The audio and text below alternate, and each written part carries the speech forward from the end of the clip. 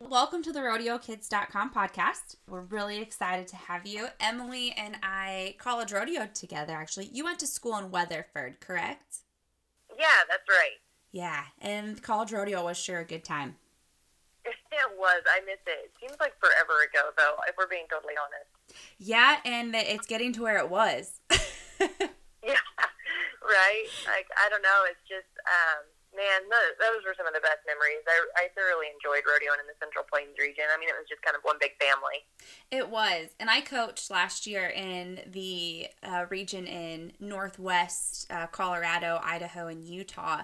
And the culture there was so different. It was still a great region, but just a whole different feel. The region was smaller. The kids were, I guess it's probably because the rodeos didn't last as long. So the kids weren't nearly as rambunctious, to put it nicely.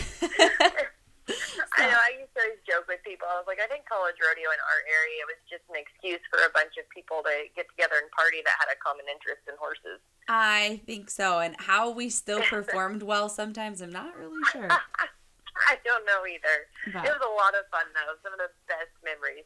It was, definitely. And you have made it to your second NFR this year. Yes, ma'am. Congratulations. Yep. That's awesome. Thank you. We're really excited about it and really thankful to even have an NFR to go to, considering everything that's happened this year. Yeah. How has this year been different than the last year's? There's just a lot of different hoops and obstacles that we've had to overcome. I felt like after the finals last year, I finally kind of had a game plan. I knew where my horses were good at, and everything. And so I was like, all right, to set them up for success, like I'm going to go to these rodeos and then I'll, make sure that they're at home resting during this time and blah, blah, blah. And so I actually, from October 1st to the first part of June, I had only been to 8 total rodeos because I had this, great plan that I was going to go to Canada because I had done really well at Calgary and Ponoka in 2019, and Calgary had been good to me the other time I got to go in 2017. So I was like, nope, I'll be set up. I'm just going to wait for Canada, and I've got a really great place to stay up there and some good friends. And so I thought I can go rodeo, and my mare Foxy, I would love to get her to the Canadian finals. So I had this master plan in my head, and then COVID happened, and here I am. I'm not in the top 15 when they start canceling all these rodeos. Yeah. And the border gets shut down, so we are definitely not rodeoing in Canada. And I have no idea I literally had no idea what to do because, most of the rodeos that I felt like I could win at, I had a really good showing at one rodeo, Austin, last year, and it was one of the last ones we thought we were going to maybe get to go to that ended up getting canceled as well, and so right there, I mean, that was like $60,000 of my earnings, from 2019 in Ponoka, Calgary, and Austin that just went out the window. Yeah, that I was kind of banking on. Yeah, and so it definitely, you had a plan A, and then that one got changed to plan B, and by the time we got to the end of the year, I think I was pretty much on plan Z.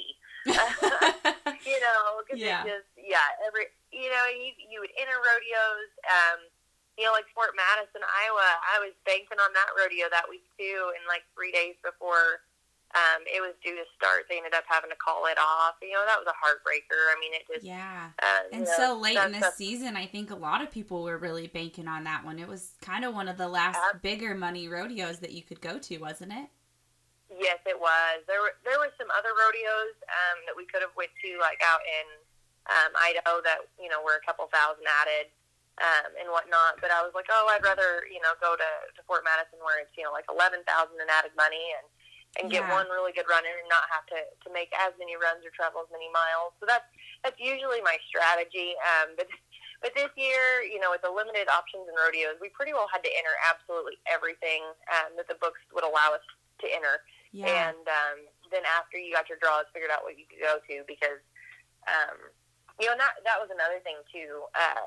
So the competition was so concentrated. Usually, over Cowboy Christmas, you'd have, girls rodeoing up, kind of in the Dakotas, or the Wyoming-Utah route, or the Arizona route, or there's still good rodeos in Kansas, Oklahoma, and Texas, or Canada. I mean, there's a whole abundance of places that you can go, but typically. But this year there wasn't. There was like 10 rodeos for us to choose from. So the girls were just, and every event was this way. But I mean, it was just stacked. Yeah. It just your draw really played a role too. If you were 12 on the ground and whatnot, and had to try to outrun people, that were top of the ground in a perf, like it probably just wasn't going to happen. And I finally got to the point that if I didn't have a good draw, I'd just turn it out and roll to the next one. It was just kind of a wasted run on my horse. And so and that's not usual. I mean, most of the time you can throw down and pull a check doing that, but not this year. It was just too stiff a competition and a lot of entries everywhere. So, which is great for the committees that were able to step up and have rodeos and stuff. So it was definitely different in it. I think we had to be really able to adjust our game plan and be flexible and open to different ideas, because it was constantly changing. Yeah, it seemed like, I just amateur rodeoed this year, and even in that, you start a plan and then bam, it's gone. Like, there's no way to prepare for anything. It's just flying by the seat of your pants. And it looked like last year you went to 90 rodeos. So you really put in your time last year so that your plan this year would work and be easier. Yes. Yeah, absolutely. And I always end up with typically I end up with a fairly high rodeo count, just because, I've got several horses to run, and I'm seasoning, a younger horse out and whatnot. And so, like last year, I figured it up. Like Chongo, he actually really only went to like 33 or 34 rodeos, and he was the horse that qualified me for the finals. But between my other horses and stuff, I was able to go to a bunch of little rodeos on them, and like our Prairie Circuit rodeos, in Kansas. I mean, a lot of those rodeos, like I high school rodeoed in the same arenas, and they have smaller circuit rodeos and stuff. And so that's where I typically take like a younger horse or whatnot, and go get them some rodeo runs. So that way, like this year, he was ready to go whenever I needed him and whatnot. But yeah, there was definitely a shortage of options. That's what was. I was trying to think. I know in 2017, I was thinking I was in the upper 80s, low 90s on a rodeo count, and then 2018 I didn't get to as many. Last year I had 81, and then this year I think I had like 44. Yeah. And I thought I really rodeoed this year. It's funny how much it changes. Miles we were putting on. Yeah, it's crazy. It's a crazy time right now, but at least they're making the best of it, and they still do get to have an NFR as of right now. At least fingers are crossed that it stays that way. Right. What are you doing to prepare for Arlington this year? Well, to be totally honest, this morning we've been just chit-chatting the top 15, trying to discuss some different options and things that we want to see happen and whatnot, because it is totally different, and we're all rookies this year. Nobody has any experience at Arlington. Not the people, not the horses, not the staff, nobody. Yeah, right. And it's not like we can go look at videos and be like, okay, like this is going to suit this horse, or I need to prepare my horse accordingly because this is how this looks. Like, we really have no idea. Yeah. And so that's been a little bit tricky. I mean, it is literally like going back to your rookie year and trying to think about, you try to be as strategic as you can. But, one thing I guess I learned, like, being an all-around cowgirl prior, like I'd take notes on all the calves and stuff and all the goats and whatnot at the, high school rodeos and college rodeos. And about the time that you feel like, you're like, all right, this goat's going to go left, he's going to kick, or this calf's really going to break hard and run, they do something different. Yes. And you may, in the back of your head, be able to plan and say, hey, I think this is what's going to happen, but you need to be adaptable. Keep an open mind and know that even though you may prepare, for this, something could happen differently. And so that's the biggest thing. I've tried to keep in mind, and also I remember too, it is the same for all 15 of us. It is a whole new ball game, pun intended, for us. So yeah, the playing field is level, very level this year. It is so that's reassuring too, that, you know, we're all in this together, you know, and so it'll be good, and we're so grateful to be, you know, have the opportunity to compete. Yes. Yeah. Well, we wish you the best of luck. It's going to be an interesting year for the spectators too. I know that there's all kinds of people who are going, and tickets are high as of right now, and it's just going to be an interesting and memorable experience for everybody involved. So I'm excited to see how it all plays out, because usually I go as a vendor to the NFR for the Performance Pony Company, and this year I've decided to sit out, but I'm really excited to see how it does work for the vendors, and I wish them the best of luck too. Yeah, absolutely. And it is neat that they're at least able to even do that. You know, and everything that's gone on, I know it's kind of tricky. And even as contestants, most of our sponsors have pretty well, you know, decided not to have any autograph signings, just because, like, even in Vegas, I mean, you know, you see a lot of people, you come in contact with a lot of people and whatnot in a day, typically out there, and so, you know, they don't want us to have, you know, that kind of exposure and whatnot, and so you know, we're going to do more like talk shows and stuff where people can still, you know, see and hear our stories and interact, you know, in that fashion, but it just won't be quite as hands-on, you know, and that's a great way to, you know, to be able to adjust, you know, with all the given circumstances 2020 has brought our way. Yeah, well, and I think, you know, for those people who don't get to go this year or can't go, or for whatever reason, I think the talk shows and stuff are a really good way for them to still be involved and still get to be a part of the experience. So, you know, I think there's a lot of positives and pros that are going to come out of this experience, and I think we'll see things different in Vegas next year, just in how they approach, you know, I think it'll probably go back pretty much to how it was, but maybe do more talk shows and things like that, where the contestants actually get more exposure to the fans than just in autograph signings, which of course autograph signings will always have their value, but it'll just be interesting. But, you know, I mean, yeah, like I always feel bad because I get to spend about 30 seconds with people, you know, at most, you know, and it just, I mean, you'd love to catch up, but, you know, you look back and you see the people standing in line that have, you know, been waiting and stuff, and you gotta keep the line going and stuff, you know, and so I always, you know, it tugs at my heart. You know, I was like, I wish I could clone myself and spend more time and do more of that. But, you know, in the same sense too, like, we're still there for a job, and like, even if, you know, if I get done with signing, like, there was a couple times last year, I was like, I don't think I've ate for like 2 days. Yeah, I'm sure.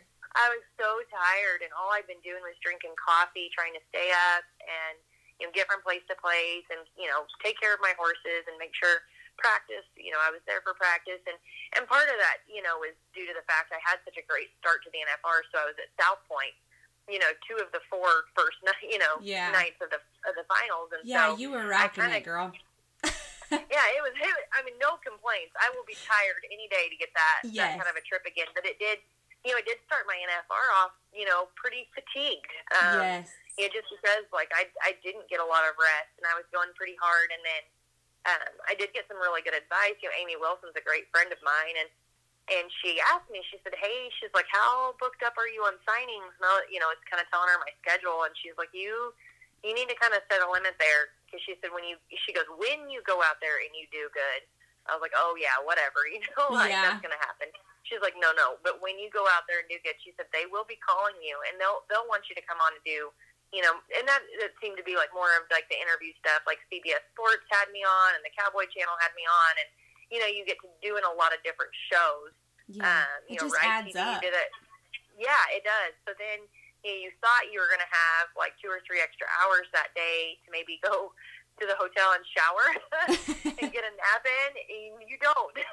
Yeah. And so it is kind of crazy on the contestants' end of things. Like, I always thought, oh yeah, whatever, you know, I know they're busy, but, you know, it can't be that bad. No, it's pretty chaotic. It's a great chaotic, but it is chaotic. Yeah, well, and the Vegas Strip isn't that long. Like, I think it's only like 4 miles. But from getting from one end to the next at different parts of the day can take 45 minutes. So that extra time Absolutely. Yeah, I'm sure. Yeah. I can't imagine being a contestant. I mean, being a vendor and having a couple booths out there is hard enough to navigate from one end to the other, let alone if you are having to do as much as the contestants are asked to. Yeah, and that honestly, I'm so glad you brought that up about just the travel time in Vegas, because that is my biggest fear in Dallas and Arlington area Oh, I is didn't even think about traffic. that. Yeah, there's You so know, much because traffic down there. there is, and we're so spread out. Um, Yeah. that it really is like with, I don't know, there's a lot of stuff going on at Fort Worth with the stockyards and the convention center at Fort Worth, and then, of course, Globe Life Field there in Arlington where the rodeo is being held, and, Mm-hmm.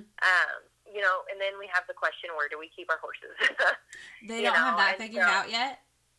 no, they're Oh, still boy. working on that, and so they kind of have an idea, but then they had a plan and it fell through, and also there's limited area, so like even in Vegas, you're only allowed one stall, Mm-hmm. and if you have more than one horse, you can get on a waiting list, but you're not guaranteed to get another stall, and so typically, like where most of us bring 2 to 3 horses easy, that's not really an option for the barrel racers. And so Yeah. most of us end up forfeiting our stalls and we stay somewhere else. And so, like right now, I've got a couple places I can go, but it's 60 miles out. Well, you Yeah. think about by the time you bring your horse in for practice, and usually our practices are every other day, which we don't have a practice schedule yet. But I'm like, by the time, say you get done running barrels at 10 o'clock that night, and you get 60 miles through Dallas or Fort Worth or whichever direction you want to go, that's midnight by the time you get your horse put up, and then if you got to be back for 5:30, 6 o'clock practice, your horse is really only home for about 3 hours, and you're putting them back on the trailer, back up for practice. You get done with practice, and you hit Wow. rush hour for morning work, and Yes. by the Kudos time to that all you happens, girls. yeah, and you got to get back to the stadium by 4 or 5 o'clock.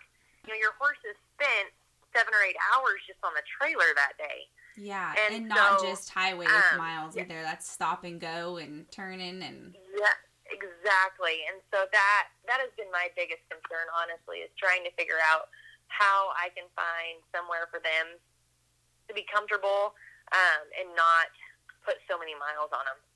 well, the bright side is that Texans do love horses and they love rodeo, and so hopefully you would think that either somebody or some facility or some arena of some sort will step up and facilitate those stalls and a place for you guys to be close.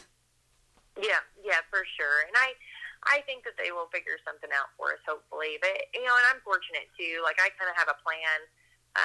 I plan to primarily ride my bay horse Bo and my gray horse Chongo. Mm-hmm. And so my thoughts were, if I could ride Bo for 2 or 3 rounds and then send him out to the facility that's 60 miles out of town, where he could get really good rest for a couple days, and bring Chongo in and, swap them back and forth to where they can still get adequate rest, away from, because city lights and busyness, I always feel like that kind of affects them. If they're not in an enclosed barn, just the noise and stuff. So I want to make sure they get the rest they need. So, I'm hoping to, that's kind of my game plan right now, is to be able to do that with them. And that way they can stay fresh. And also, get the rest they need and not have so many miles on the trailer back and forth. So that's kind of my plan. We'll see if I can actually implement it or not. But, we're learning more every day about, what's expected and what's to come. So it's just kind of, the next 5.5 weeks will be really busy trying to make the best plan we can. Right. Yeah. Well, I'm sure that it sounds like you're doing a really good job of trying to stay organized and figure everything out. So I have no doubt that and I know you have a good support system that can help you too. So I'm sure you'll get along just fine. Well, thanks. I appreciate it. I hope so. Yeah. Well, let's go back to, how did you get started in all of this rodeo stuff? Did it start as a little girl, or when did it become something you wanted to do? So, I always loved animals. When I think I was about 5, and Mom, she said I used to have 4 little Nalas that I would carry around in my and a Simba, one Simba. Oh, okay, I love the Lion King. Yes. Yep. And she said I would set them up on the bathtub, and I had this little pink purse, and I would just take them everywhere with me. I love the Lion King. And then my babysitter, Jana Waycamp, which is now Jana Turner, she had horses, and her little sister Kristen also rodeoed as well. And so Kristen was she wasn't as in love with the horse industry as Jana was. So they ended up they helped me find my very first horse, and then I ended up my parents bought Kristen's barrel horse for me when I was probably about 8. And so I started running barrels about that time. But I did a lot of 4-H, horse showing, all that sort of thing. But I was the only one in my family that had any interest in the horses. And so my parents were pretty, lenient. They really leaned on, Jana's, her family for guidance. And we, went to a lot of, I had a horse show trainer that I went to in Great Bend, and they gave me riding lessons and stuff. They did everything they could to help get me to the people who were more knowledgeable on everything, and told me that if you wanna do this, like, you need to be really dedicated, and this is an expensive hobby and whatnot. And so I think I was 9 when they got me my checking account opened, and I had to pay my entry fees for rodeos and stuff. And if I didn't win enough to pay my entry fees at the next weekend, I had to stay home and do chores and, whatnot to earn enough cash to where I could pay my entry fees to go to the next rodeo. Yeah. And it probably wasn't cool at the time, but looking back, I'm sure. Right. Looking back, I'm so thankful that they did that, because, you do see a lot of kids that don't understand, like, how much your parents sacrifice to get you to the junior rodeos, and to feed your horses, and to take your horses to the vet, and the fuel to get you, back and forth, the vehicles, the horse trailer. Like, there's so much expense in all of that. And you see a lot of kids that are just kind of there for fun, hanging out with their friends. And that's what my parents, they were like, look, we don't know anything about this, but if you just want to hang out with kids your age, like, we'll happily take you to the park or do something, the zoo, you can do that kind of stuff. But if you want to do this with horses and do it, this is expensive, you're going to do it right, and you're going to work really hard and be good at this. Yeah. And be successful. If this is a passion of yours, we're doing it all out. And so anyway, and they, when I got to high school, kind of the same thing. My dad, he's like, I'm going to go ahead and, he said, I'll gift you the horses that we've bought for you. But he said, from here on out, you've got to make it work. And he was like, as you get older, these horses that you need are going to be, you're going to need younger and faster and more expensive horses. And so you can't keep them all. You're not going to be able to have a retirement village out here. So if you want to move up in the world and have something more competitive, you're going to have to learn to sell the horses that you really care about. And so that was a good lesson too, though, because, I was able to let go of some horses that, were really instrumental in, my youth, like, rodeo career and in that time frame. And they were able to go on and help other kids, but it's hard. There's nothing in the world, I think, as hard as, loading your horse up in somebody else's trailer and telling them bye. Yeah. And so I always tried to make sure it was a really good home and stuff. But those were great lessons. Like, my parents may not have been rodeo people, but they taught me so many valuable things that I think have helped me be very well-rounded as far as, like, making decisions in this industry. Yeah, and I think, you are so humble, and through all the success, I mean, I didn't know you in high school, but you were successful in college, and since then you've been successful, and there's never been a time where I've ever heard anybody say anything bad about you, or and, there's always naysayers out there, but you've always just been so kind. But your parents instilled those values in you of hard work, and you appreciate what you have and what you've accomplished, and because you've had to work for it, and it shows. And I think that, it's a great thing for rodeo kids and families, and for the people who are listening who, aren't rodeo parents. I think it's good for them to hear your story and see how far you've come with the lessons that you had in parents that weren't involved in it. Well, thanks. No, I appreciate it. And I am, like, we said, my parents are incredible. They're such good people and are so supportive, and, they understand what hard work is, and, and that you support each other and encourage one another, but also, like, at the end of the day, like, you cannot replace, like, that kind of dedication. And you can't, you can encourage it, but you can't instill it. And so that's what, they were big on it. They're not going to waste their time, if this was just a phase. Right. They wanted to make sure it was something that I really was dedicated about and very passionate about. But even in that sense, though, moving on to like college, my parents were very adamant that I get a great degree because, Dad goes, what happens when your horse gets hurt?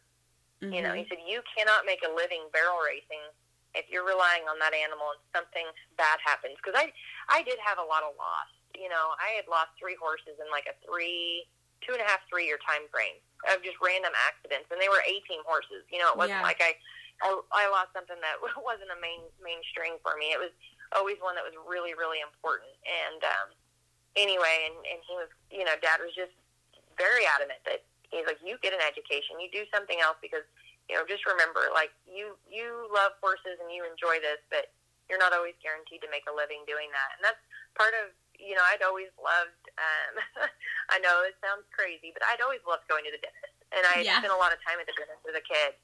And, it just, I guess maybe it was because we had such a great family dentist that was so caring. But, I talked to them, and, and he retired probably about my sophomore year of high school. But then, the dentist that ended up taking it over was another phenomenal human being. And, I told him kind of what I wanted to do with my life, and then I wanted to be able to run barrels, but I didn't want to have to rely on that as my income solely and whatnot. And I said, I really think I want to be a dentist. And he said, well, have you thought about being a hygienist? And I was like, not really. And he said, why don't you think about being a hygienist? He's like, the career option is, it's very flexible. You don't have there's never an emergency dental cleaning, ever. Yeah. You're never on call at night. You never have to work weekends. Like, it's a typical Monday through Friday job, 8 to 5. There's a lot of flexibility. There's great benefits. It's a good paying job. There's a lot of options there. And so since I, that was another passion of mine, I was able to pursue that and get a degree in, dental hygiene. And I worked full time for a couple years. And then as I got, little better horses and a little more experience in the pro rodeo industry and stuff, I was able to back off and just do part-time and rodeo a little bit more and see that career option a little bit, further. And, here we are today. I mean, now I just do fill-in work as a hygienist, and I'm rodeoing, pretty much full-time. Yeah. And so it's kind of crazy. I mean, I always encourage people that if you have a passion, you can make it happen. Like, don't ever let anybody set a limit on you, because I was able to rodeo through hygiene school. It was a lot of work. Don't get me wrong, but it's definitely paid off. And now I get to pursue my dream, and I still have that option there. Is a great career. It's always there. There's something to fall back on. Yeah, exactly. I really encourage kids to go to school, or a trade school even, just have some other skill besides. Even if you're the best person with the rope in the world, if you break your arm and it doesn't heal right, you're done. And having just something that you can fall back on, that you're confident, I think that allows, I think as we pursue our dreams, if we have that safety net of knowing, like, I have RodeoKids.com on the Performance Pony Company.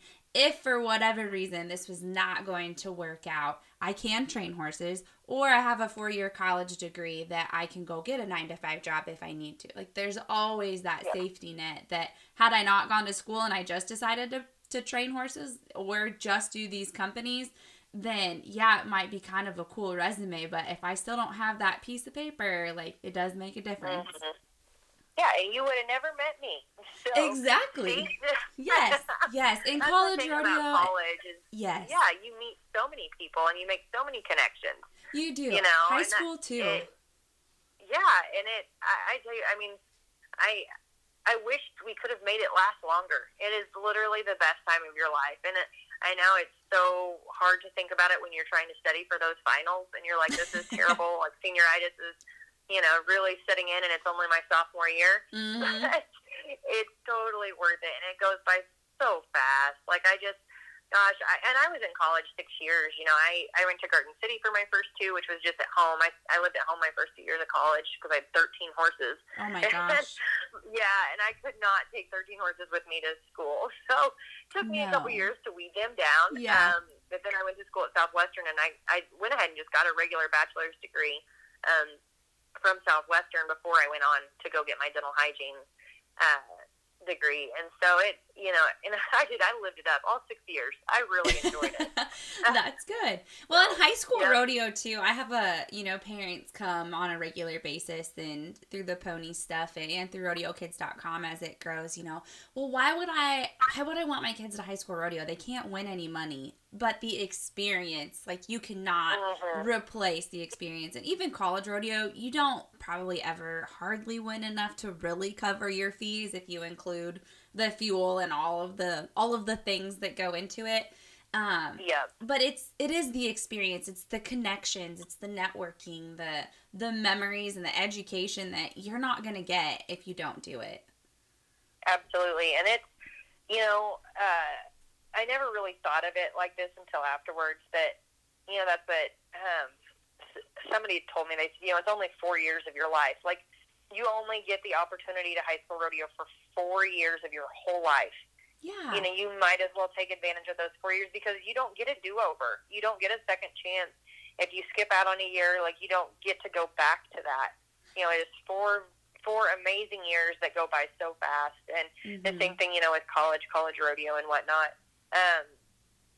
It's, you don't get that opportunity again. And so I always, really encourage people to seize the moment and enjoy it and take advantage of that opportunity because, there are a lot of great attributes and benefits that come from it besides just being able to pursue your passion too in rodeo while you're in school. Yeah, and for a large majority of people, and I know this doesn't go for everybody, but most of us have our parents that kind of help us through when we're struggling in those years. So it's take advantage of that while you can because it doesn't last forever. Absolutely.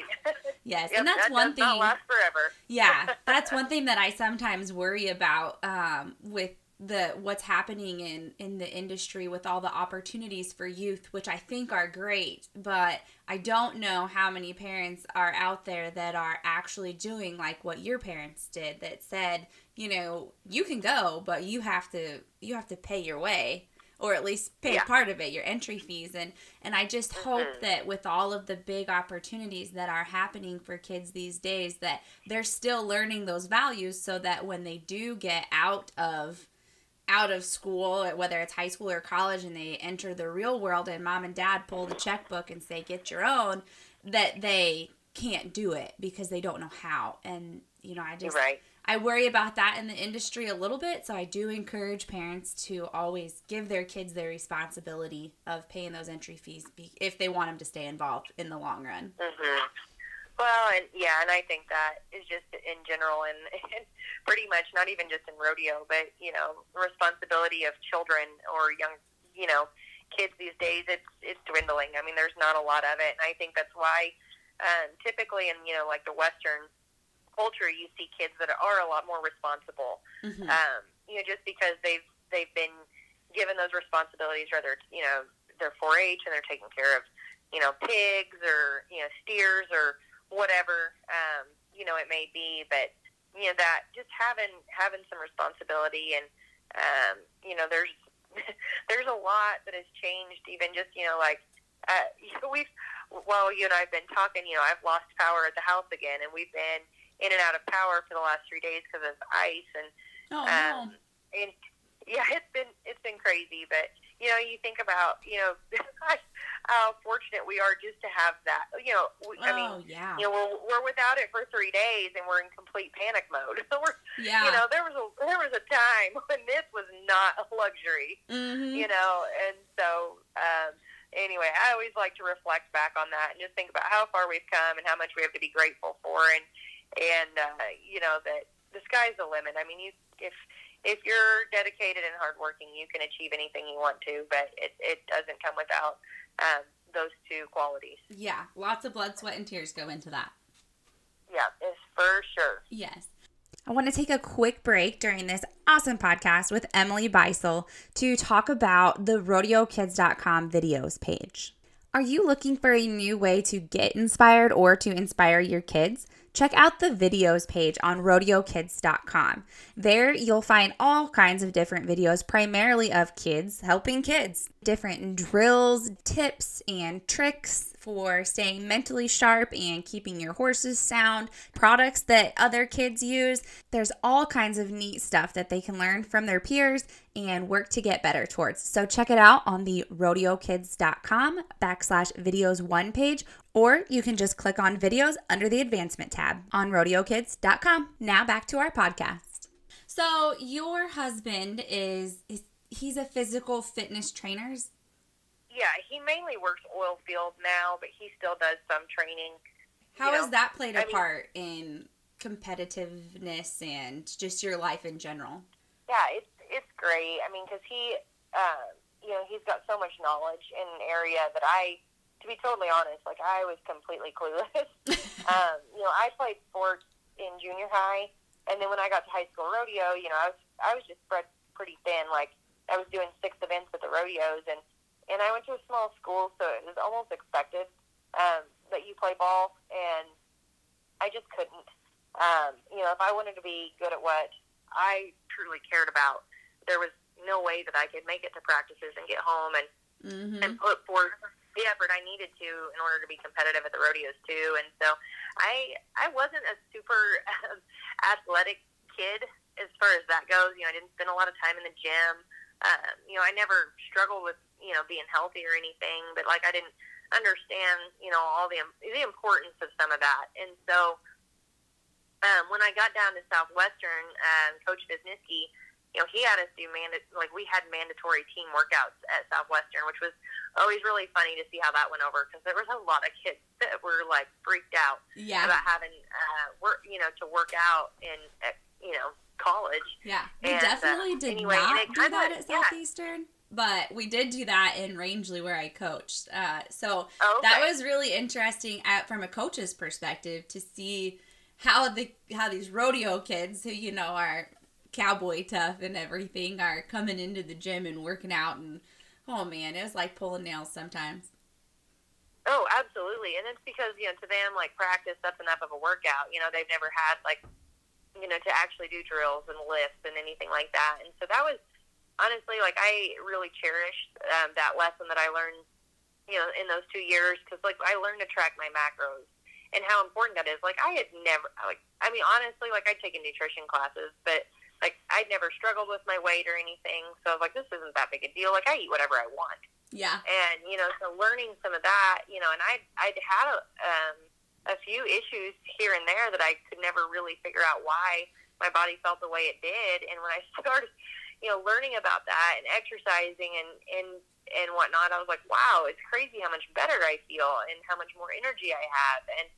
And so, that I think plays such a huge role. And Austin has been able to kind of tweak that to exactly what my body needs, because actually for a female, I tend to put on muscle pretty easy compared to most other females. Typically, like, if you're wanting to gain strength and muscle, you've really got to up your calorie intake and a lot of protein and whatnot. And that is not the case for me. Like, it does not take much at all. Yeah. I can just change how I'm working out, and, like, I gain muscle like crazy. But, in the same sense, that's also not ideal as a barrel racer, where I'm supposed to be a jockey. And, I try to be as lightweight as possible. Right. And so, we've kind of had to fiddle, for the last couple of years, really change my workouts here and there from time to time, just to try to keep me, in the best physical condition I can be in, but without being, putting on an extra 10 or 15 pounds, for my horse to carry.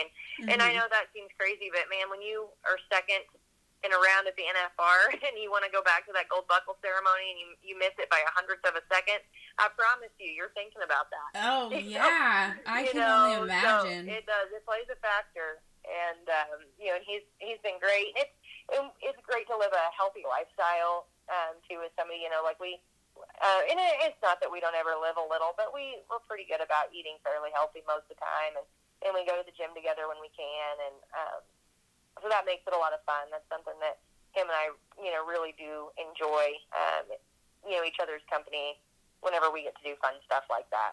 Oh, definitely. What a great way to spend time together. And while you're doing it, you're both benefiting from it in all aspects of your lives. I mean, yes, you're spending time together, but to be a better jockey, to feel better, to think better, there's nothing that you can say about working out besides sometimes it makes you a little sore that doesn't make your life better. Yep, I know. I always am asking, I'm like, why am I so sore right here? And he's like, oh, it was this lift that you were doing or whatever. And I was like, oh, okay. Yeah. That makes sense. I was like, may need to skip that one for a couple days. So how has that helped your riding? Well, I think core strength for sure. I mean, I have a lot of people that always ask, they're like, how can you ride two-handed and do a leg lift and set a barrel up? And I don't know. I was like, I honestly, it's easy for me to do. It's not a complicated process. But I think that goes back to the fact that I have good balance and good core strength. And so I'm able to sit, square in my saddle when I'm doing it. And even if, I'm only relying on, one side because my other, I've got my other leg lifted up or whatever, it's not hard because the strength is there, And so that's the big thing that he helps me with, is making sure that I have really, really good core strength. Yeah, and just the mind-body connection that you've developed, that if you do one thing, your mind, like if you lift your right leg, your mind has been trained through your exercises and things that you do to instinctively take over and keep you balanced in that saddle. But without doing those workouts and the level of intensity and stuff that you do, I do yoga all the time, but I still don't do things to the level that what I should, and I know that I fault because of that, but it does make a huge difference even so. Oh, and I love yoga, love it. So I'm a little bit heartbroken. We used to have a studio here in town, and I was, and it just was one of those things. I never thought I would do yoga, so it took me a little while to get into it. But when I did, I couldn't believe the difference it helped me with, because I'm actually, I'm not a very flexible person. Me either, girl. And so, yeah, it was great. Yeah, well, and I think, honestly, rodeoing and stuff, we do get, like when tying goats especially, I didn't used to be this way, and then I tied goats. Yeah. And I had a lot of injuries, and, my knees and my hamstrings are just not, they're not quite as healthy as they used to be, and it does cause some limited mobility. Which yoga is great at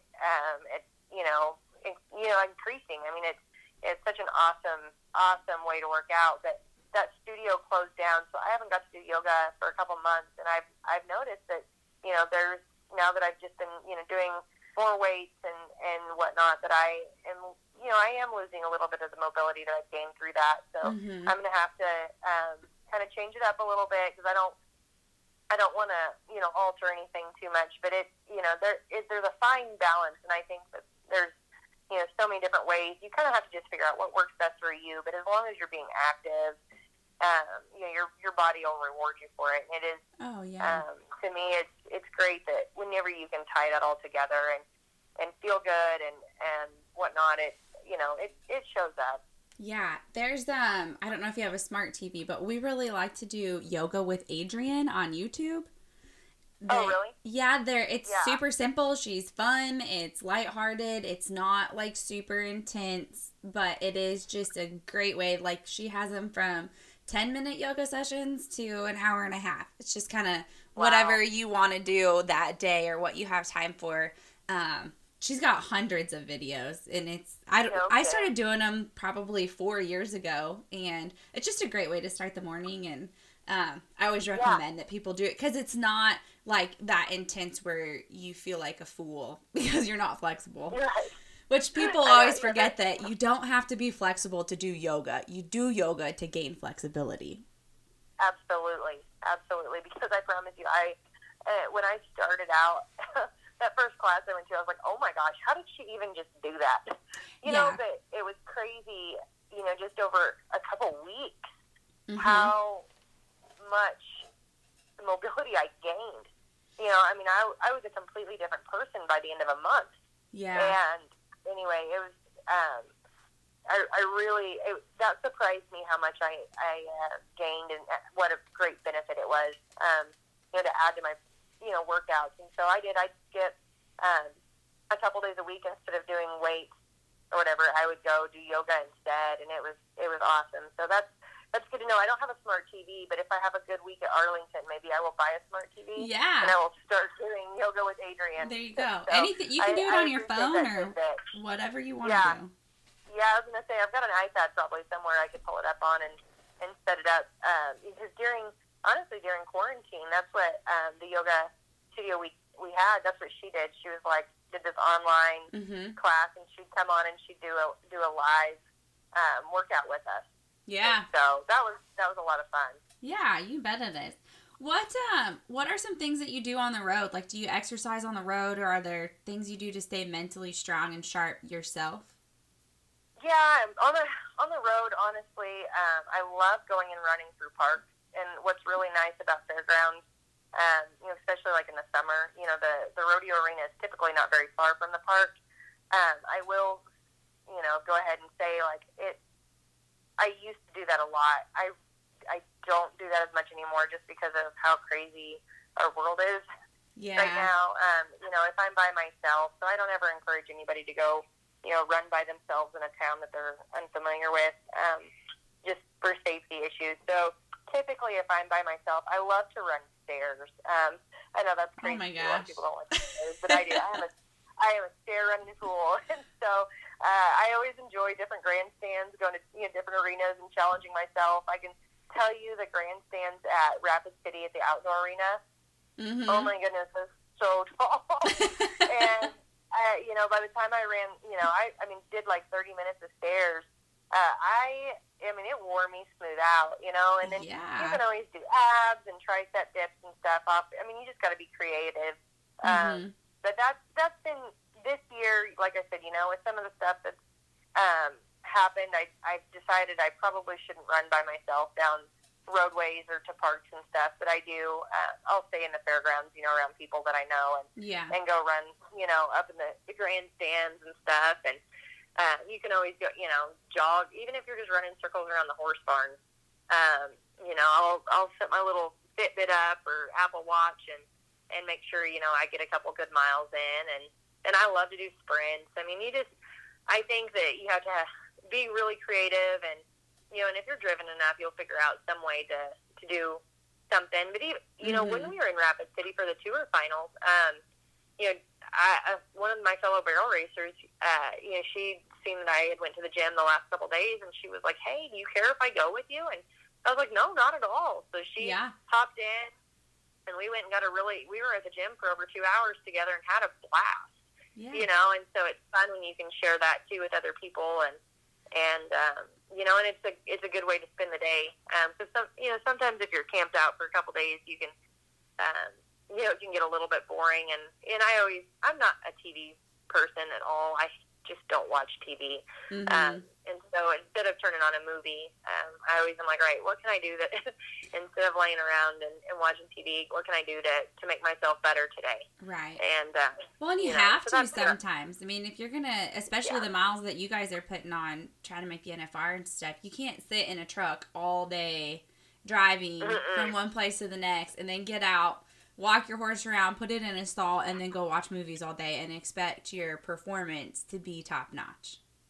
No, it's just not possible. At least it's not possible for me. If somebody is capable of doing that, kudos to them. But I just have to move. And we do. We sit on our bums driving, you know, a lot. And I'm like, man, once I finally get parked somewhere, I was like, I've got to go do something, whether it's being a tourist or, you know, something. I've got to get out and move because it's. I do. I get so tired of sitting. You know, and that's especially the older we get. Pro rodeoing. Yeah, it is. It gets redundant sitting there staring at the road. But you know, it's always once you get to the destination, it's not so bad. But getting there is a process. Well, and I know the older I get, I have got to stay physically active, or else I become like a hunchback little old lady. Yes.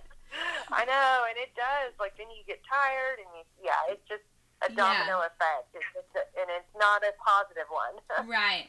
What is one of your favorite experiences on the road that isn't rodeo related? Like something that wasn't in an arena, but that happened in a community or places you've gone or something along those lines? You know, a lot of times we'll get to go do something fun, like go float the river or go hiking. I love Utah.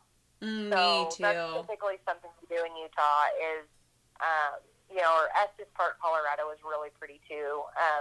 We went and hiked there, and so that is definitely something I think that if you have time and a day to kill, like go see something. Like I said, whether it's floating the river, down the side of a mountain or whatever, river rafting or something adventurous. I really try to take advantage of that kind of stuff. Because people travel just to that area just to go see that, and here we are. We're there for another reason. So it's just with nice time to kill. Take the time. Okay, what is one of the biggest challenges that you faced in this journey that you've been on? Gosh, sometimes I think being away from home probably is tough. I mean, I know we do get to go see a lot of really cool places, but there are a lot of times that you are away from your family, and you do miss family events, weddings, nieces and nephews being born, birthdays, that kind of stuff. And so I do feel like that's probably the hardest factor, is to know that you're not always able to be there for that. There were a lot of times this year. My stepson Rowan, he's just getting old enough to, he's 5, just about 6, and he started playing like flag football. And so trying to enter rodeos around the flag football schedule so I could make sure I could get home, to watch him play and stuff. I drove all night from Rapid City to get home to watch him play his last football game, because I was not going to miss it. Yeah. I know it's flag football and it's just 5-year-olds, but still, that's important. And so, that's probably mentally the hardest part, is wanting to be there, and knowing that if I can win this rodeo, then I think I have enough money when I can go back home. And, I've had to kind of learn to manage that a little bit, just because I do. I mean, I love spending time with my family. I love rodeoing too, but, so then I get to put a little too much pressure on myself to win somewhere, and sometimes that doesn't really work out, the way you want it to. And so you've got to remember, just to, simplify things, go do your job, it'll take care of the rest. And then whenever, you're in a good position, then you can go home and be a part of, that stuff. But it is still my job, to try to make the finals. Mm-hmm. Well, and at least, as you were talking about that, I was thinking, can you imagine what it would have been like 20 years ago, before they had cell phones and FaceTime and Snapchat and memories that pop up on your phone 24/7, like going up and down the road then, I mean, when you missed out, like, you didn't just kind of miss out, you completely missed out. You weren't present, you had to wait till you got home to hear about it. And at least now we are fortunate that we do get to have the technology to see them opening their gifts through a Snapchat or something funny, or still kind of feel like we're a part of it at least. Yep, exactly. And so that is something definitely to be thankful for, because, like, I mean, we FaceTime all, like crazy, and it's even, it just, I don't know, it just makes everything a lot easier. So definitely that certainly has made it a lot easier to be away from home. It's not the same, but it's a lot better than not even having that option. Yeah. So you had 4 horses that got you to the NFR this year that you gave credit to on your Facebook post. How is it riding 4 different horses? Yeah, I'm pretty fortunate. They're all great horses. They have very different styles, but each one is unique. And honestly, they kind of complement each other in the sense that some are good on, they really thrive on hard ground or no walls, and whatever. I mean, they all have their strong suit, which is, definitely beneficial when trying to strategize or, be strategic on making a plan for which rodeos to go to and whatnot. But I mainly rode Chongo, the gray horse that I took to the NFR last year, and Bo, the bay horse. He's my youngest one. He's 7. And, and Bo really got called upon this year. He had to step up to the plate, and he did. He won. Really, what did he just win? The reserve? Yeah, he was the Purina AQHA Reserve Horse of the Year. That's voted upon by our competitors, and I was blown away. I honestly, I didn't even nominate him myself. Another girl that I rodeo with messaged me, and she said, are you planning to nominate Bo? And I said, no. I think he's a great horse, and I think he deserves the award. But, also, I just, I have a hard time, I mean, everybody thinks that their horse is the best horse. Yeah, and there's a lot of good horses out there. Absolutely. And so when she kept pestering me about it, she was like, come on, I need you to get me that info. I'm gonna nominate him. And I waited until the last minute, and she finally was like, Emily, I'm telling you, I'm nominating your horse. Get me the info, or I'll call AQHA and get it myself. I was like, all right. So I'll get you the stuff. And so anyway, so then when they got the results back, because I think so highly of all the horses that were even on that list. And so for him to make the top 3 and win reserve, and of course, High Valor of Donna K. Rules was able to win it back-to-back years. And he's so deserving. He's such an incredible horse. They're such a fun team to watch. And so to be second behind him, just because I admire her and I admire that horse so much. Yeah. So that just made me feel really, really good about, the showing that Bo had this year. And he did. I mean, he earned his way to the finals. He didn't win it with big checks. By the time I really got to rodeoing, there were no really big rodeos left to win. Right. There wasn't a $23,000 or $24,000 check that you could win at San Antonio or Fort Worth, or even $10,000 at Denver. I mean, it was just the rodeos were really, you had to claw your way up, from July on, and he did it in some of the weirdest setups on some tricky ground, and just really thrived. And so that was so cool and special to get him voted in like that. Yeah. It's just really neat. That was probably my favorite part of the whole year. Yeah. For being totally honest. But, just listening to you talk about this last year and stuff, and calling your way to the top, that's just got to be kind of cool. When you look back on this year, there's not going to be another year. Lord willing, there's not going to be another year like this year. But it's just neat to see. We talked about, some friends and I were talking about making it to the finals this year, and how, maybe it was easier because you didn't necessarily have to go to as many rodeos, but it had to be twice as hard because there were so many more people entered at them, and it was so unscheduled and scattered, and who knew what was happening when, and it was just a knife fight. It was. And what a lot of people didn't understand is usually we hit a cluster of rodeos when we choose an area to go rodeo at. That maybe your furthest drive is 7 or 8 hours.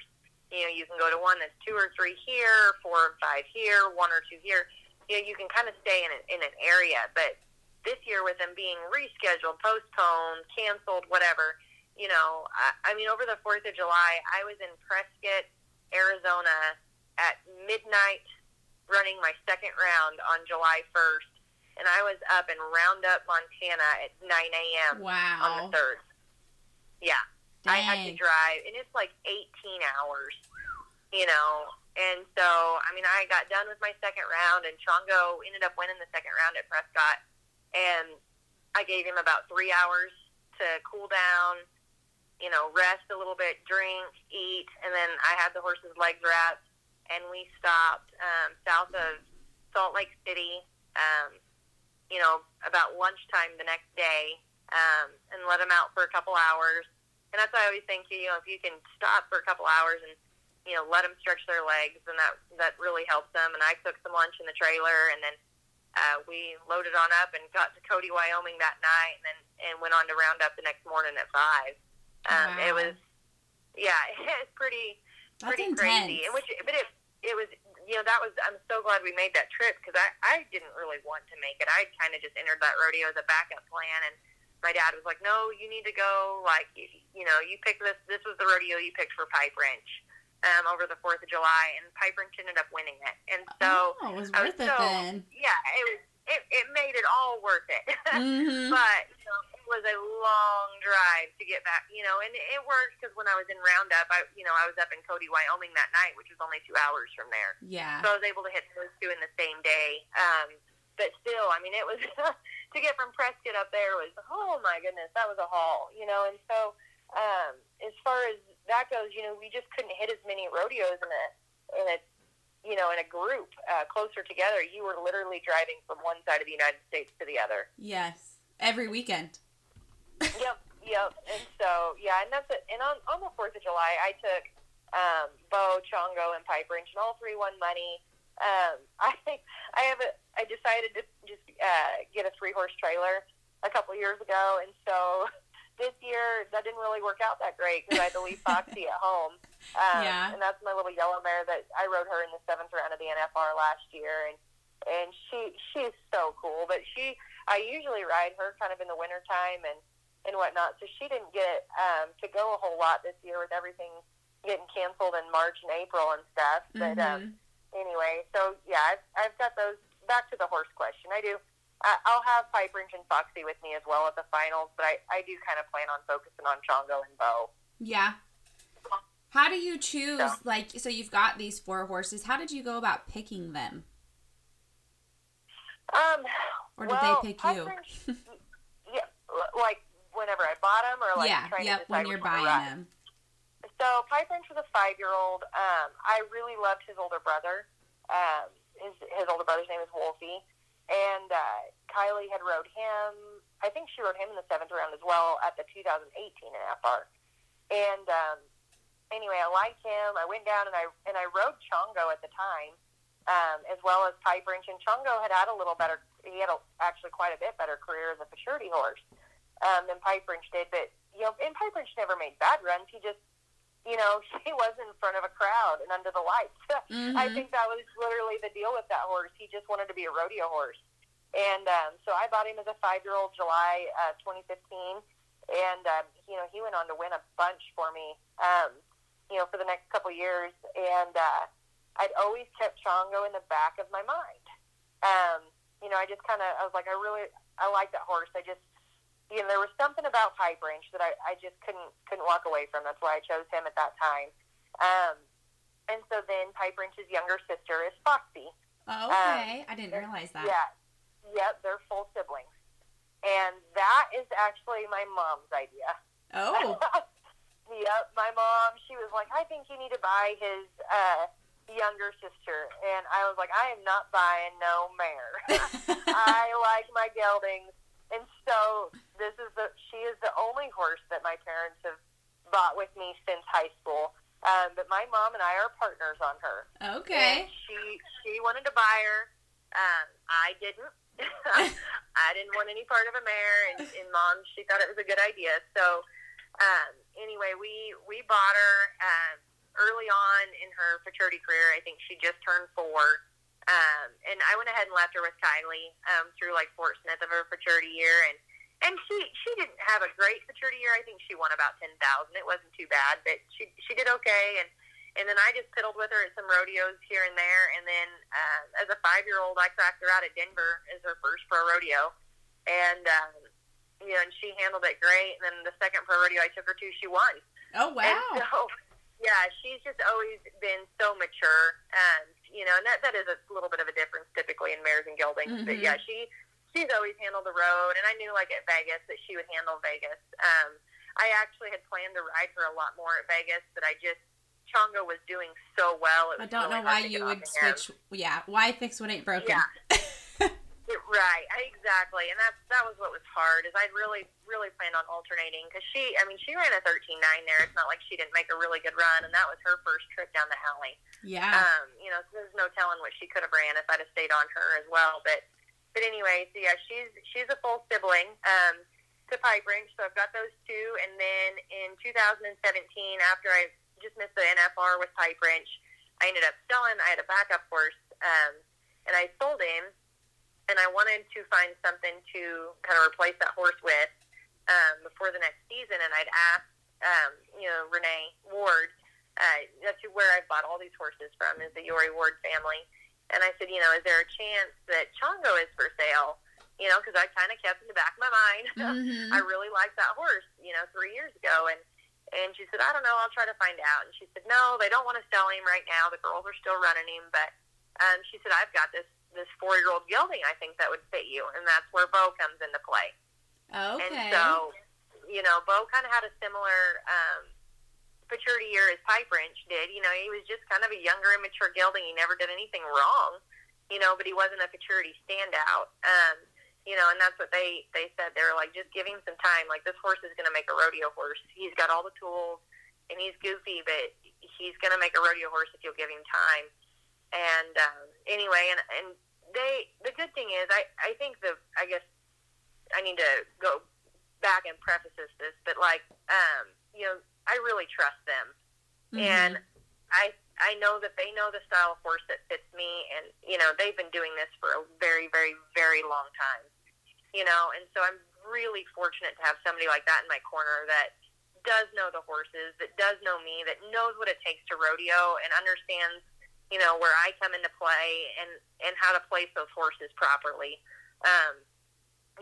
That's a huge advantage, because it is easy. And a lot of people are like, I don't understand how you've been able to do this on 4 different horses like this in such a short amount of time. And I'm like, it's not been hard, Yeah. It really hasn't. But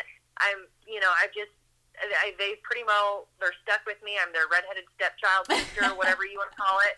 Like, they've had to adopt me and take me in and help me get to this point, with these horses and stuff. And so, I always encourage people, if you don't have, a big family background or, whatnot, like, look for somebody who does. Look for somebody who can mentor you and kind of point you in the right direction and help you get to where you're wanting to go. Yeah, that's great advice. Well, it just, they've been very instrumental in my pro rodeo career. I mean, without the horses, that I've had, I mean, there's no way any of this would have been possible, and their help and guidance. So, yeah. So anyway, Very cool. that was December of 2017 that I ended up buying Bo as a 4-year-old, and then in January of 2018, a month later, the people that had Chongo decided they wanted to sell Chongo. So it just bam, bam, bam. Yeah. Back to back. I ended up, and so that's how I accumulated all of them. But I always knew I wanted Chongo. I mean, the day that I didn't choose him back in July of 2015, I just felt like, I was like, golly, that horse is he's special, and he is special. I mean, he's been a winner from day one. But what's funny is he was probably the hardest horse for me to figure out. Really? Yeah. Oh, yeah. I very, very, very much so struggled with him in the beginning. And that's something else I always encourage people to do. I couldn't figure it out. I couldn't figure out why I couldn't get my timing with him. And it was kind of a disaster, for being totally honest. And, so I went back and I rode with Kylie all the time. Kylie's the one who trained him, and she's the one who maturitied him. Mm-hmm. And, I went back and spent a lot of time with her and got her advice, on how to do things. And, how do I tune him? How do I ride him? How do I cue him? And, I'm still constantly working on that to try to be a better jockey for that horse. He's got such a big stride. It's just enough different for me. It is something that I continually have to work on. Mm-hmm. But anyway, it's great to have that avenue and to be able to go back and go to his foundation, where he's comfortable and what he knows. I think that's great advice too. Even just in the pony world, there's people who I've trained ponies or ridden ponies, and they get them home, and especially when you're dealing with kids and stuff who are learning so much and about their bodies, about their brains, let alone riding in another animal who's got a brain and 4 legs, and coming back to the person that trained the pony or the horse, or, going back to the root and the foundation is so important, and you can grow leaps and bounds by just even spending one day with that person, or having your trainer or your coach or whoever helps you call the person who started the horse, and they might be able to tell you things that you just never would have guessed, and there was no way for you to know. So I always encourage people to go back to the foundation as well. There's just so much there. Yeah. It is, and that's and I sometimes don't know if it's like a pride thing, if that's why people don't do it more often. But I'm like, to me, like those horses, that's what they know, and that's what makes sense to them. And so if I'm trying to alter what they, the whole phrase or whatever, you can't teach an old dog new tricks. Mm-hmm. It's kind of that way to me with horses. I mean, they know how they were started and what worked for them. And I'm not saying you can't put different jockeys on them that have success, but like if there's ever an issue or a miscommunication happening, like it's to me it just seems silly not to try to go back to that foundation that they know and understand and what makes sense to them to try to figure out how to meet in the middle. Yeah. And for sure. And move forward from there. It's no different than if you're in a relationship and you're struggling. Usually you're going to go back to the person's mom if it's really bad. Yep. And you're going to say, what's going on here? Yeah. Did I miss something, some childhood memory? Yes. What is causing this problem? What's causing this? Yep, exactly. Yep. Exactly. Same with horses. And that's the thing, because mom and dad know them best. And to me, like the trainers, the colt starters, like those are the people that know these horses the best. And listen to them. If they tell you they're renegades, listen. Yep. Exactly. That to me is such an important thing to be able to do, and in goodness, it certainly helped me with all four of mine. Since they've came through that program. Bo's the only one that they raised. That Phil Kiley, she works for the guy that has raised Chongo, Pipe Wrench, and Foxy, and so it's still essentially it's the same program. Mm-hmm. I think they all had the same colt starter, and everything. So all of that does, it just, I don't know, it's part of how I think you get a horse to a winning level and you maintain it at that level. Yeah. So your horses are all fairly young right now. Yeah, Ken is the oldest. Yeah. So are you planning on just sticking with these guys and continuing to rodeo, or do you see this a different stage in your life coming soon? What can we expect from Emily? I always expect the unexpected. So I try not to plan too far ahead, just because things like, here is my planning ahead story. We get engaged in May of 2019, could have definitely pulled off a wedding by the end of 2019. But I was like, I don't want any stress. Let's give ourselves plenty of time. Let's have a wedding in October of 2020. And let me tell you, 2020, talk about throwing me a curveball. Yeah. Planning ahead, and that's something I've learned with life is like sometimes the best plans absolutely blow up in your face. Yeah. God willing, if these horses stay sound and I'm able to keep competing and whatnot, I plan to, continue this NFR train as long as I can. I think these horses are absolutely incredible, and you don't get these caliber horses in your barn, every day, let alone four of them at once. Right. And so I do. And Austin is very supportive in that too.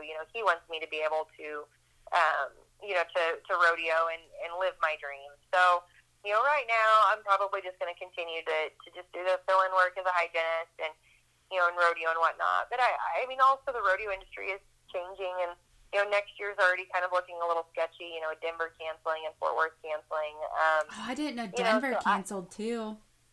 Yep. Oh, yep. no. So that's heartbreaking for us. So that's our income. That's our chance at, making a living at this. And so, I'm just, with the uncertainty and everything, I don't want to make any promises I can't keep. But right now, like, we're just going to play it by ear. And, I know that I've got some great horses. And, gifts from God. I'm planning on, yeah, I'm planning on trying to rodeo for quite a while. I think they've got a lot of good years left in them. Good. Well, I hope that you do great. Anytime that you know somebody that's doing well at the NFR, or that's doing well in general in rodeo, but that they make the NFR, you're just rooting a little bit extra for them. I totally agree, and I appreciate that. I mean, it is always fun, and it's neat to, the NFR is such an amazing experience. I wish everybody got to experience it, but it's just, oh my goodness, there's just no words to describe, getting there and the grand entry and looking up and seeing the people that, you've grown up with, or, whoever, if you college rodeoed with them and they're doing really well, at the finals too. I mean, it's just, it's a lot of fun, and it's what an awesome industry to be a part of, because everybody there is really pulling for one another. Yes. Which is unique in itself. That's not typical in most sports, and so it's pretty cool. And we're pumped for Arlington, whatever it brings. Like, we're going to enjoy the experience. I mean, there's no telling if that'll ever happen again at Arlington, but yeah, while we're there, we're going to live it up and try to have as much fun as we can. You bet. Okay, so we're almost done, but what is your favorite quote?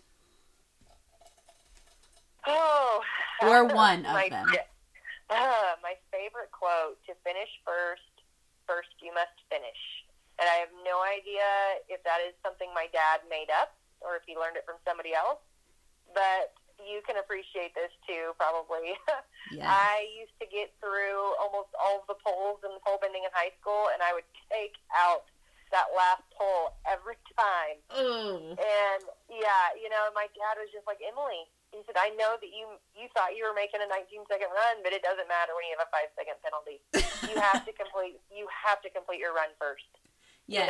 And so there's times, I guess, I'm guilty of, if I've been having trouble at the first barrel and I finally turn the first barrel really good, I celebrate, and then I hit the second barrel. Yeah. And, so that quote to me is like, hey, do your job. You got to do your whole job, not just part of it, your whole job, and then you can celebrate. Yeah. Don't celebrate till you cross the finish line. Yeah. Yeah, that's a great one. I have not heard that. I've heard different things that are similar to that, but that's simple, and that's one that's going to stick. I like it. Yeah. Are you a book reader at all? I do listen to Audible a lot of times whenever I'm driving. Yeah. To me, I'd almost rather listen to that than the radio. Yeah. What books what's your favorite book? I'm actually listening to it again. It's Extreme Ownership. I think it's something that pretty much every millennial needs to listen to.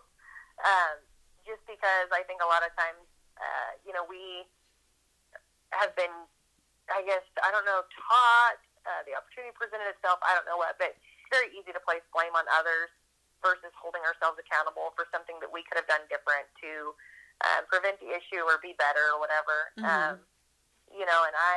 And it's a book, I think it's written by Navy SEALs, I believe.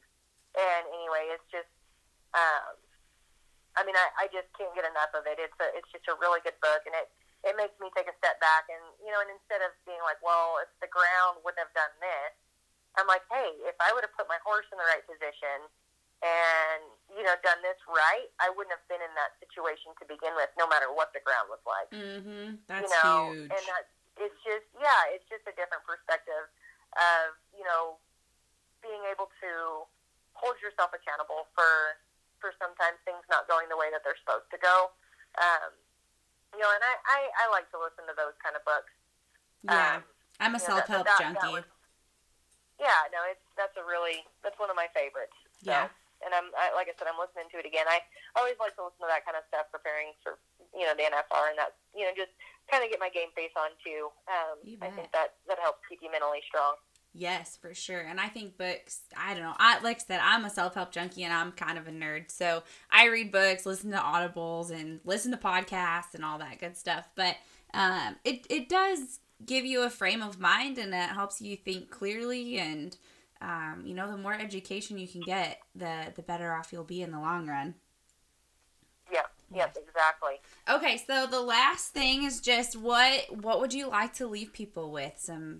What's one message that if you could send to the world, what would you want to send? Well, I feel like I am not your typical person in this industry. I'm just not. I don't come from a rodeo family, and I do other. I'm a hygienist. I married somebody that's not a cowboy, not from the horse industry either. There's a lot of things that I do that aren't typical for, or normal for, the rodeo family. And I guess my point is that, you can do anything that you set your mind to, and if you surround yourself with really, really good, really supportive people. You don't have to be the norm. You can pave the way yourself if you'd like. If you're willing and dedicated enough to, and people in this in the Western industry they're willing to help if you're willing to ask. To never be too proud and know that you're able to accomplish it if it's something that you want to do. I love it. That's awesome advice. And thank you so much for taking the time today. We wish you the very best luck at the NFR this year. We will definitely be rooting for you. And hopefully we'll get to go. I haven't decided yet if I'm going to make the trip or not. But Sure. I certainly do hope you do well. And yeah, we're rooting for you. So good luck and safe travels. Thank you. Yep. Thank you so much. And thank you for having me. You bet. Have a great day. You too. All Bye. Right. Bye.